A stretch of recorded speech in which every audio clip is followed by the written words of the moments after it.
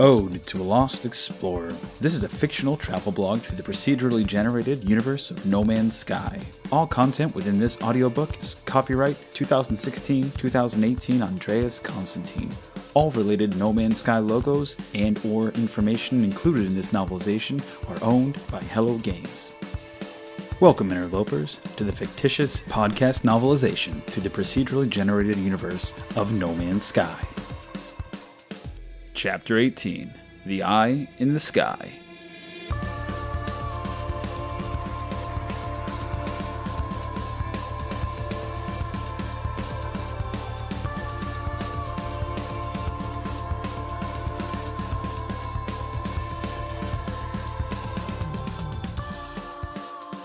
I remember floating on water, my face to the sky, a blue sky. I remember dreaming that behind the blue, the sky was full of stars. Yet they were invisible to me, like all those worlds out there, invisible and unreachable. I heard voices. There were others dreaming like me. I caught a fleeting glimpse, a pale reflection of a face, then it was gone. Water slipped over my face and I went under. For a moment, I felt a strange urge to remain submerged. I was still breathing. A contraption was connected to my mouth, and there were cables coupled to my head and body. I was inside a glass casing, and my body was in a strange suit. It felt safe here in my shadowy, liquid universe. I didn't have to wonder about those other worlds anymore. Just safe and snug, like an embryo inside the womb. Then it exploded. The boom brought me back from where I was. It was fading. Memory? Maybe. Of where I was. But I wasn't sure. I couldn't remember being inside a glass casing, but the suit felt familiar. It felt like my exosuit. I wasn't even sure what I saw was my own memory, or another's. If there was another, there was no face, no image. On opening my eyes, the memories were gone, and I was with Arya and Kalo, in the strange white squid. I looked up at the canopy. Was this another glass casing? Okay, get a grip. You're imagining crazy stuff here. Most likely the effects of the psychedelic hyperdrive jump. It was playing with my head. How many more jumps to go? I had no idea. All I knew was that I dreaded the thought. We were in a new system of worlds, floating in a marble blue expanse. We made it, I said, feeling relieved. Anomaly detected. Is it another black hole? Negative, the ship replied. Anomaly is an artificial structure. It must be the priest, I said. Arya nodded. Yes, lock onto the anomaly and take us into visual range. It wasn't long before we were in range of a large spherical object, floating in a stationary position out in the middle of nowhere.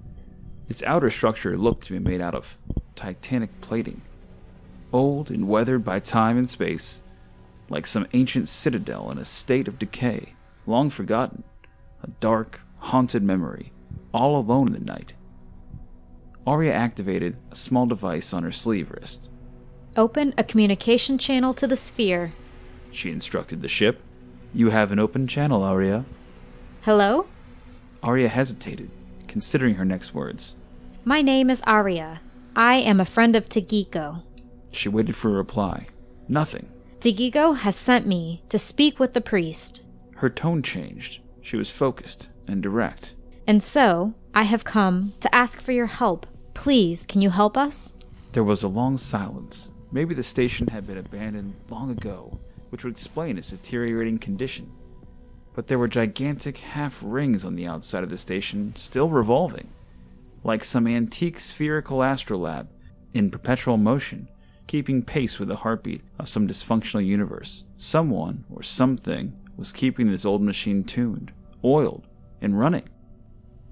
No one home. Maybe that's good. Maybe we go now. Before we wake up whatever in there, yes? Kalo said, his face somewhat pale. If there was something or someone in there, it must have heard Arya's message. Machines don't sleep, so the message must have been received. Arya remained quiet, still and unflinching. She waited while Kalo and I jittered about nervously and impatiently. Why taking so long? Kalo asked. I added, maybe we should send another message and see. A single, circular portal suddenly lit up, like the pupil of an eye peering out at us, marking an entry point. The three of us froze. It heard us, I said. Without warning, an invisible hand seized the ship and we started moving towards the ominous sphere's single eye.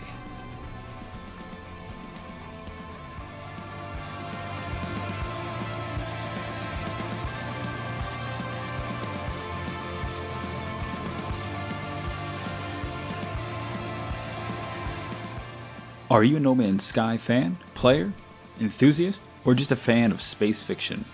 Well, please enjoy this audiobook now, subscribe to the channel, or visit the actual novelization written by Andres Constantine at odetoalostexplorer.wordpress.com. Until the next time, keep exploring, interlopers.